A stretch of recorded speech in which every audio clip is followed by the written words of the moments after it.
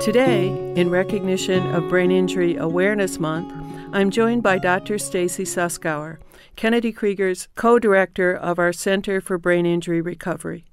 Ben is a boy who has always loved playing and watching sports. When he was 8 years old, he was riding his bike when he was struck by a car and had a severe traumatic brain injury. As he was leaving the intensive care unit after 1 month there, the ICU team told his parents that the real miracles would happen at Kennedy Krieger.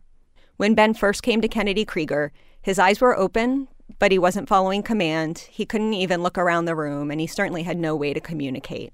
And he was truly dependent on a team of people to do everything for him that he used to be able to do on his own. With intensive rehabilitation, first inpatient and then outpatient, Ben slowly improved. He stood for the first time and started walking again, and he was able to go back to school. And Ben continued to come to Kennedy Krieger for outpatient follow-up.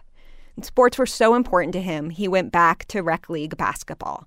And his first game back, he had to work hard to concentrate. He was wearing braces on his ankles, and there were special Benny rules. Nobody could touch him, no fouling Ben.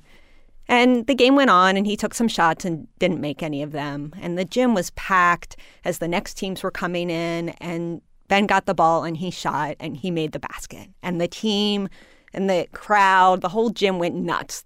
And Ben, the athlete, was back.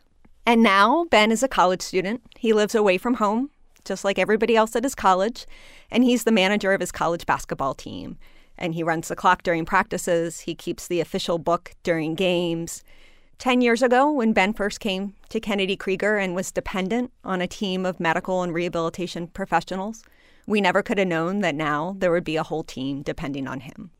Inspiring Moments is produced for WYPR by Kennedy Krieger Institute. I'm Dr. Lana Warren.